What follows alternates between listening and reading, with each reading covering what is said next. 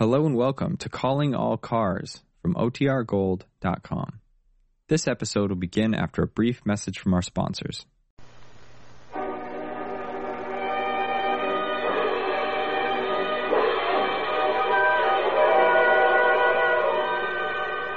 Calling All Cars, the copyrighted program created by the Rio Grande Oil Company.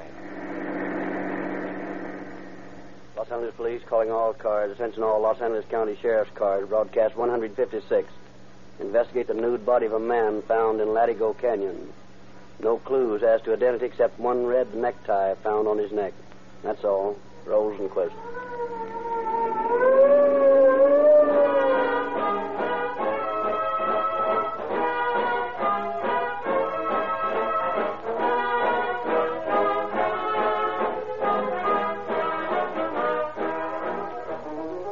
This broadcast marks the third anniversary of Calling All Cars. For 3 consecutive years, the solutions of actual crime cases have been thrillingly dramatized for the entertainment of millions of listeners. The Rio Grande Oil Company hopes you have enjoyed these programs and that you will continue to enjoy many more. If you have enjoyed them, it is primarily because they are true. Truth is not only stranger, but more convincing than fiction. Calling All Cars faithfully portrays the tempo of the modern war on crime. It is your sheriff, your chief of police, your district attorney, your fire chief who is dramatized here. Their courage, their devotion to duty, their efficiency is real. Calling All Cars is not merely a play. It is a segment of life. It gives you a vivid picture of what is done in this modern world to make your daily goings and comings safe, to guard what you own and protect what you cherish. In these brilliant achievements, Rio Grande is happy to be playing a small but vital part. Rio Grande cracked gasoline is used in more police cars, fire engines, ambulances, and other emergency equipment wherever it is sold than any other brand. Los Angeles, Oakland, Berkeley, Fresno, Santa Barbara, San Diego, Maricopa, the largest county in Arizona, and many, many other cities and counties have specified Rio Grande cracked gasoline month after month. You can buy from your independent Rio Grande dealer exactly the same gasoline that these police cars use. If it is sufficiently outstanding to be chosen time after time for police cars, it should be the gasoline for you. And now, once again, we present Chief James E. Davis of the Los Angeles Police Department. Chief Davis. Good evening, friends. Tonight, another milestone rolls by as Calling All Cars enters its third year of broadcasting. 156 weeks have gone by since the initial broadcast. 156 cases have been dramatized for the vast listening audience. Tonight, I should like to express my appreciation to you, as the audience, for having made Calling All Cars possible, and to my brother law enforcement agencies for their willing cooperation at all times. And now, I take pleasure in presenting Captain A.C. Jewell, Under-Sheriff of Los Angeles County. Captain Jewell. Thank you, Chief Davis. Good evening, friends. There's an old saying, give a man enough rope and he'll hang himself. That is a theory that we of the Los Angeles Sheriff's Office works on. A man is innocent of a crime he has been accused of and is telling the truth when questioned. He should have no difficulty in giving the same answers every time. But if a man is lying, he has to remember every tiny thing he has said, which usually proves to be too great a task for his mind. So, we give a man enough rope, or, in other words, get him to talk while we are making shorthand notes of his conversation. Then, we begin all over again. Ask the same questions in a little different order and check the original answers against the new one. And invariably, after repeating this process a few times, the truth is certain to come out. This is one of the many reasons why, once we get a guilty person and have a little chance to use this effective method of questioning on them, there's little chance of their ending up anywhere but where they belong, in the penitentiary.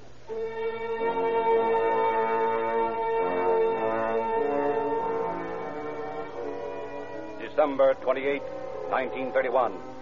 Over the Santa Monica Mountains, huge purple rain clouds move in from the ocean. Thunder mutters sullenly. Forked lightning stabs from the heavens intermittently, lighting the tangled, brush-filled ravine that is Latigo Canyon. Then rain. Heavy, blinding rain that sends a great torrent of water roaring through the mountains to sweep trees, brush, massive boulders before it into the sea. On a small road leading out of Latigo Canyon, a Model T Ford sedan crawls to a shuddering halt.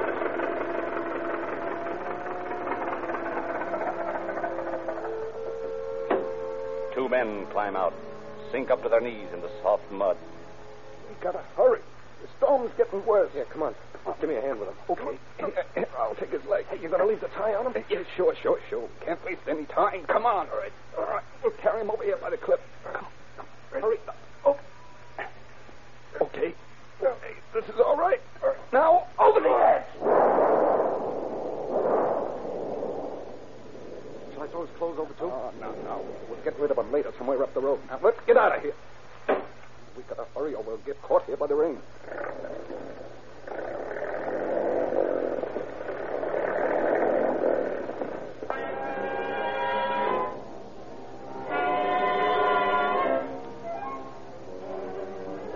For 2 days, the rain continues. For 2 days, the Santa Monica Mountains remain shrouded in a blanket of ominous black clouds.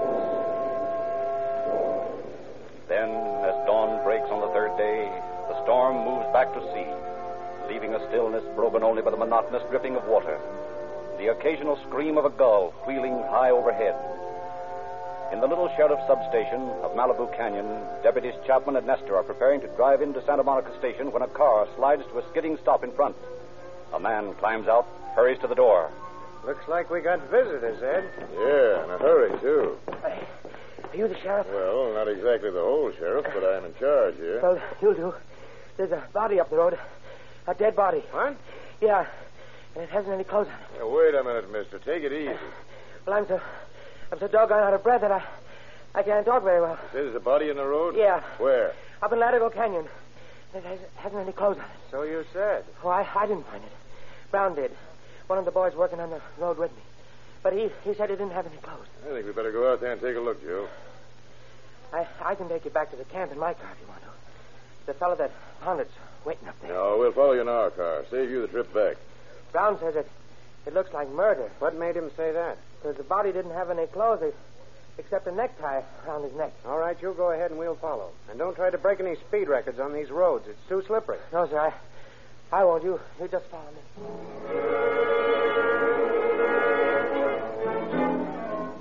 So, with Deputies Nestor and Chapman following in their car, the breathless road foreman drives to the camp. There they pick up Brown, the man who found the body, and drive on up the little road into Latigo Canyon. It's just up the road a ways, around that bend. Sure we can get all the way in the car? Yeah, the road's all right. You can make it. How'd you happen to find the body, Brown? Well, I was walking along inspecting the roadbed to see what damage the rain had done. All of a sudden, I saw a silver pencil lying right in front of me. I picked it up and it seemed kind of queer that a pencil should be there, so I started looking around. Got the pencil with you? Yes, sir. Right here. Good. Might be some use as identification. So anyway, when I was looking around, I noticed something white down on the side of the ravine, and... Hey, wait a minute. Here's the place right here. The body's down that little hill there. I'll show you. Right over here. Nice cheerful spot, isn't it? Yeah. There, see? You can see his legs sticking out of that crack there. It's a body, all right. Come on. Let's go down. Take it easy, man. Watch out for that brush there. Yeah. Look out. Yeah. Now, Naked as the day he was born. yeah, except for one thing. That red tie around his neck. You going to try to move him? No, I think we better leave him right where he is for the time being. The way that tie is pulled tight leads me to believe that maybe Mr. Brown's not so wrong about his murder idea. Well, we better go back and report this to the sheriff's office, Joe. Captain Bright will want to see it before it's moved. Come on. Notified by phone of the gruesome discovery, Captain Bright, in charge of the homicide detail, proceeds directly to the scene, examines the body. Nothing's been touched since he was found? No, sir. All right, boys. Set up your camera and shoot this from all angles. Yes, sir. Come on, Al. Give me your hand here. Any signs of identification on him? We didn't look for any, Captain. Thought you'd want to do that. Good. Well, let's see. We got to figure a way of getting him out of here. It's going to be a job, sir. Probably have to use ropes. Yeah, looks like it. You got those shots yet, boys? All set, Captain. Good enough. Rush him into town and get some prints made as soon as possible. Tell the boys in the office I'll be in as soon as I can. Yes, sir. Come on, Al. Let's go. No, all we have to do is figure out how to get a block and tackle rigged up here, and we can get started trying to identify the body. Both of which are liable to prove tough jobs.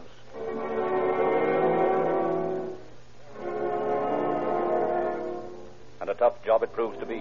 But at last the corpse is raised to the road above and placed in an ambulance. Then in a 3-car procession headed by Captain Bright, the cavalcade drives to Los Angeles. After leaving the body, still clothed in the red necktie at the county morgue, Captain Bright begins the tedious task of identifying it. In his possession are 1 silver pencil, 1 belt buckle bearing the initial E, and the red necktie, the only clues found at the scene. For 2 days, people file through the morgue, look at the dead man. But at the end of that time, there still is no lead as to who he was. And then, 3 days after the discovery of the body, another road worker, William Brandenberger, reports a bundle of clothes found 2 miles up Latigo Canyon. Acting upon this report, Deputy Sheriff Warner rushes to the spot, makes a quick examination. Trousers, coat, vest, shoes, underwear, and hat. Complete wardrobe. Yeah, and here's something else I picked up while I was waiting for you. Looks like a spark plug wrench. Let me see. Yeah, that's what it is, all right. But from the looks of it, it wasn't used to remove a spark plug the last time. What do you mean? Look at the end of it here. See these dark brown stains? Yeah. And notice how it's broken here. Unless I miss my guess, those stains were made by blood, human blood. You think someone was hit with it? That's right. And what's more, I think I have a pretty good idea who that someone was. You'd better come back to town with me if you can spare the time. I've got an idea. We can find the person these clothes fit.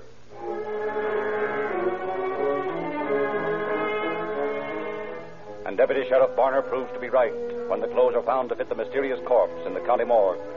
A laundry mark found in the socks gives the officers their first real lead to work on, and losing no time, they set out on a tour of all the laundries in town, hoping to find the one that will have a mark coinciding with theirs. But after 2 days' intensive canvassing, no such place is found. Then, acting on a sudden hunch, Captain H.C. Brewster of the Santa Monica Sheriff's Office, with Deputies F.P. Dickerson and O.H. Cloud, turn from the laundries to local pickup stations. And the very first place they go in Sawtell, their luck changes. Well, sure, I know them clothes. They're little Jack Irwin's. I'd know them any time. You know where this Irwin lives? Sure, over at the soldier's home. He's a veteran. Anybody over there know them clothes, too. Everybody knows little Jack. Thanks a lot. Oh, I may want to ask you a few questions a little later. You here all the time? Sure thing. Anytime you want me, I'm right here. That's fine. Come on, boys. Let's take a ride over to the soldier's home.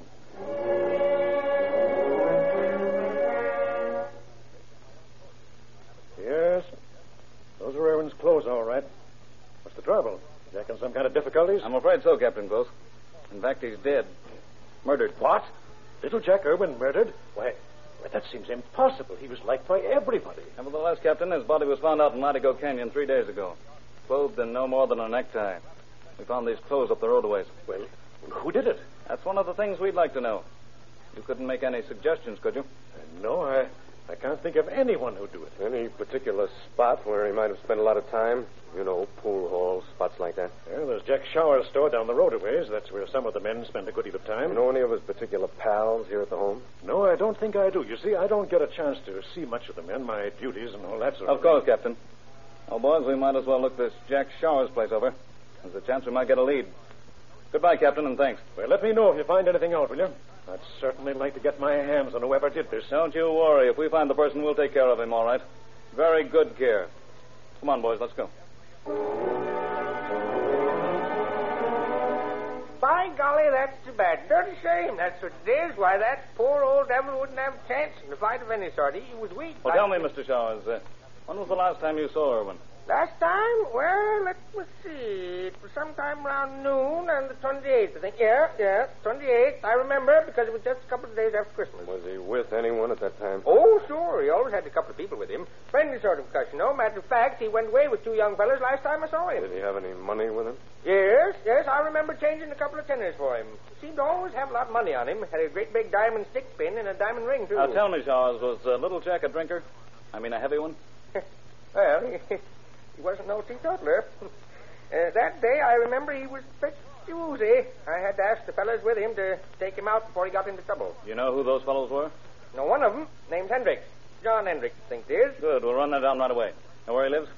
Well, I heard him say something about a street in Pasadena. Big Street, something like that. That's about all. And that's plenty. Cloud. Yes, sir?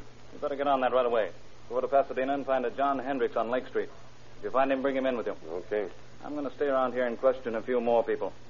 See you back in town. Right. So long.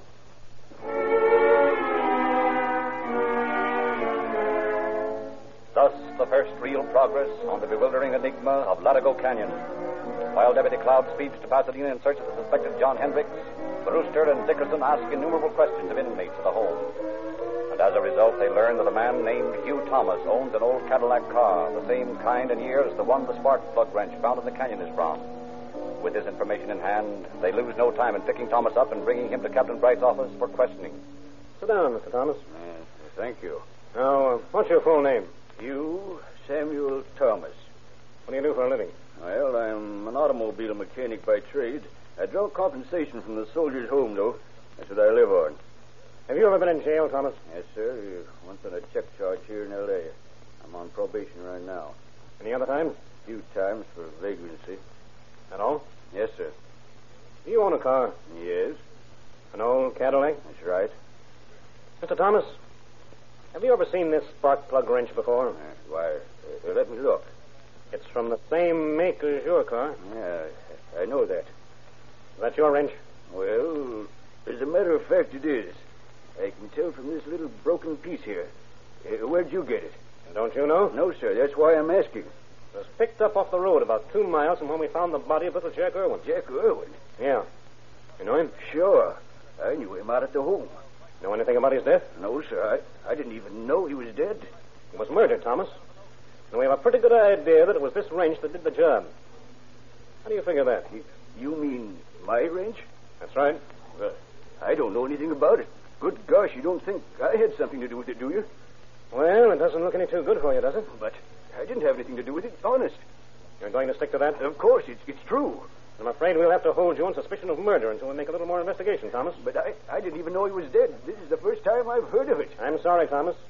You may be the most innocent man in the world. For the time being, until we explain this wrench, I'll have to hold you in custody. Oh. That's all.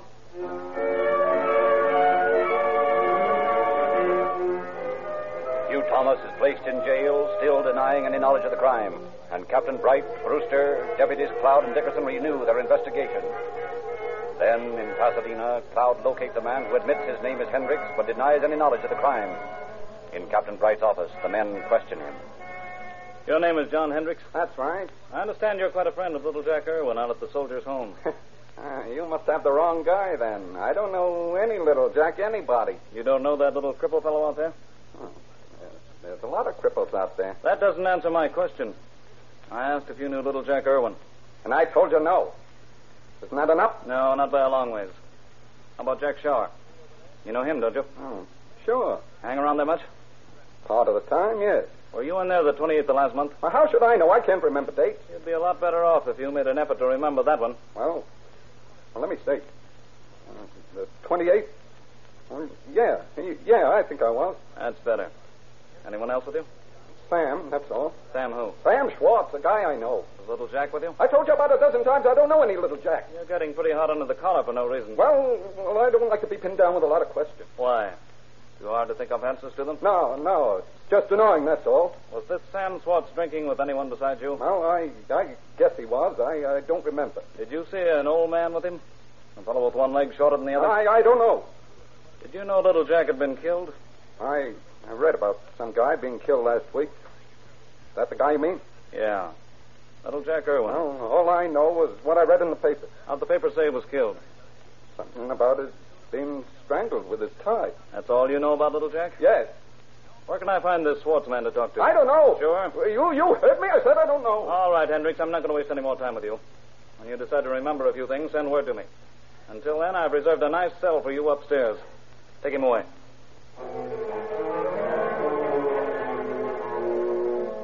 So the second suspect is lodged in jail, and the investigation resumed. But an hour after Hendricks has been locked in his cell, a report comes in from Samuel Schwartz stating that John Hendricks had stolen his car. Faced with this new development, Schwartz is brought in for questioning. Oh, that was very convenient of you, Mr. Schwartz. Calling in at that moment, I mean. What do you mean, convenient? Well, we were just going out to look for you. We didn't know quite where to begin. And then, suddenly, there you are. What's the idea of looking for me? Your friend Hendricks mentioned you a few times when we were questioning him. Thought you might be able to clear up a few things. Hendricks ain't my friend any longer. He stole my car. He used to be your friend. That right? Yeah, I guess so. Schwartz, I want to know where you were about noon on December the 28th. Well, I was a lot of places. Where, for instance? Oh, we drove around town, stopped over at Hendrick's sister's house for a while, and... What time did you go to Jack Shower's place? Did Hendrick say we were in Shower's place? It doesn't matter what Hendrick said. What do you say? Well, I don't know what time it was. We were there for a while. Were you with little Jack Irwin? No, I was with Hendrick. But you bought little Jack a couple of drinks, didn't you? No, sir. I don't remember that. Where does Hendrick's sister live, Schwartz? I don't see why I should tell you that. What's she got to do with all this? I don't know yet. I want to know where she lives. Well, she's got a little place over at 115 Beauville. 115 Beauville, huh? All right, Schwartz. I'm going to have to keep you here for a while till I talk to her. Maybe she can straighten things out for us. I don't see how she... That all you want to say? Yeah. All right, Brewster. Book this man on suspicion of murder. Suspicion of murder? What are you trying to pull here? Nothing, Mr. Schwartz. Nothing at all. You just go along with Brewster here. I'll tell you all about it later.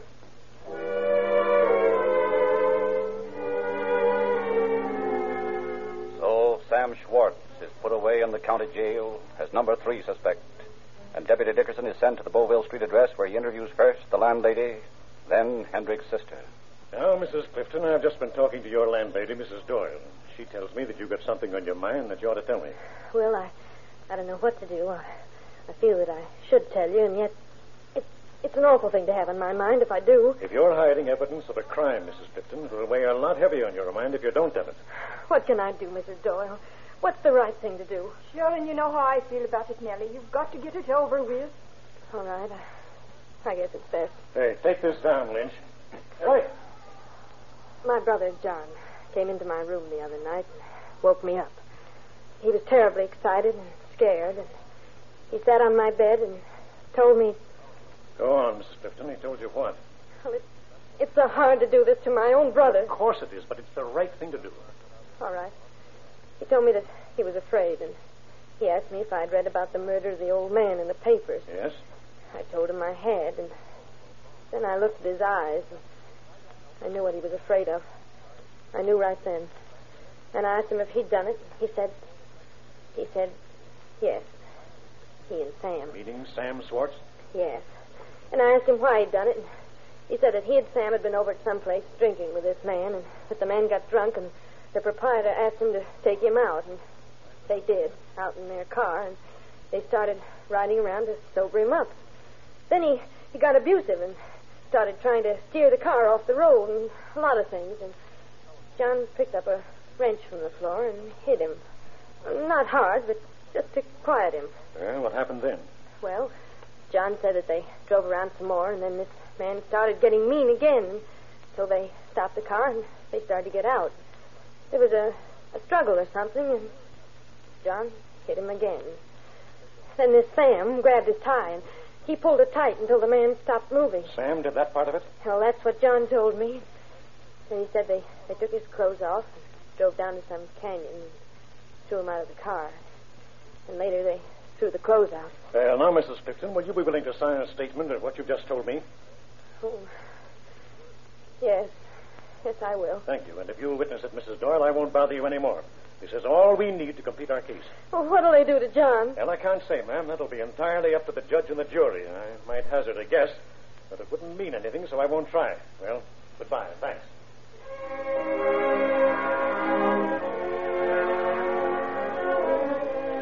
Armed with a full confession from Hendrick's sister, the first suspect, Hugh Thomas, is released, and Captain Bright feels the evidence strong enough to bring the men to trial.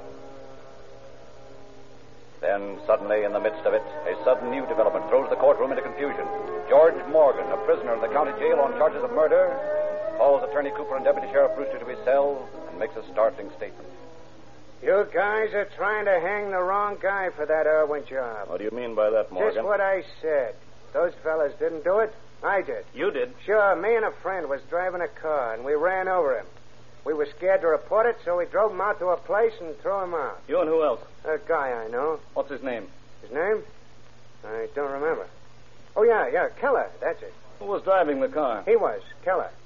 He didn't see the guy until we hit him. Where were you when you hit him, Morgan? Out by the old soldier's home on the road there. And where was the place you threw the body? I don't know exactly. It was a typical mountain road down by the beach. You're in the same tank with John Hendricks, aren't you? Yeah. What's that got to do with it? How much did he pay you for this? Say, what are you talking about? I'm making a confession to save some innocent guys from hanging, that's all. You're pretty certain to go up on the murder charge you're in for now, aren't you, Morgan? Yeah, I guess so. The one more murder wouldn't make much difference to you. I don't get it. All right, I'll put it in plainer words. You and Hendricks have been together in the same tank. Some way or other, Hendricks has talked you into taking the rap for him. Isn't that right? No, that's not right. It seems to me this is a pretty funny place when a guy can't even confess to a killing without being handed the third degree.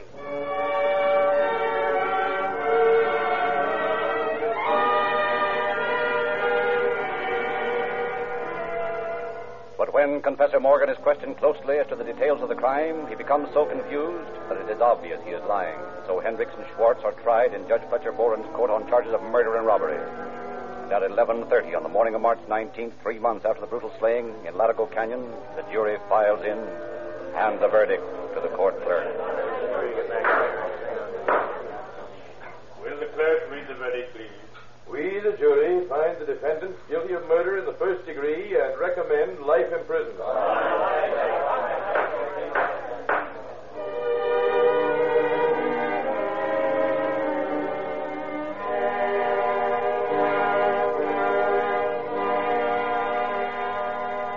Sam Schwartz and John Hendricks were sentenced to San Quentin for life, with an added clause stating that no parole should be given.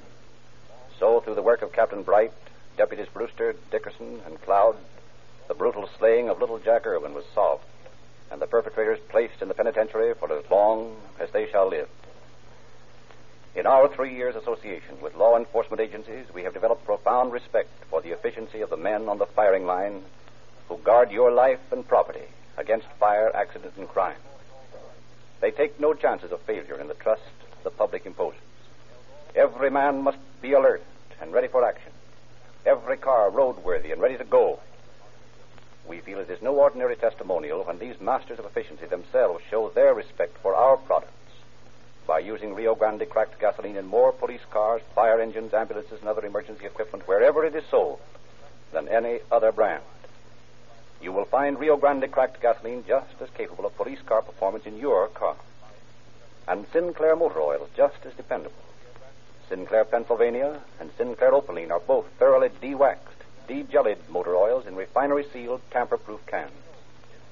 If you want to do something that will delight the heart of some boy or girl, get a free copy of Calling All Cars News from any independent Rio Grande service station and learn how you can secure junior detective and G-man outfits for them absolutely free. Police badges, fingerprint outfits, sirens, more than a dozen gifts, all free.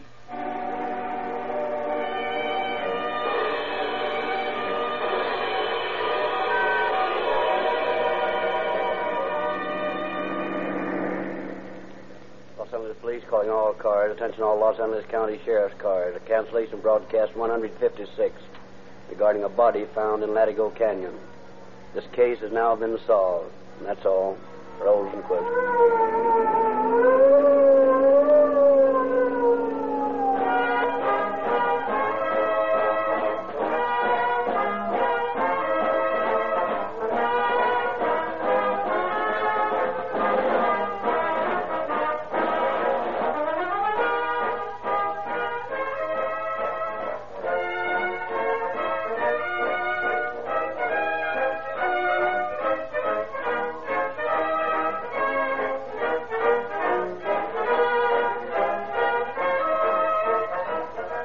Narrator Frederick Lindsley bidding you good night for the Rio Grande Oil Company.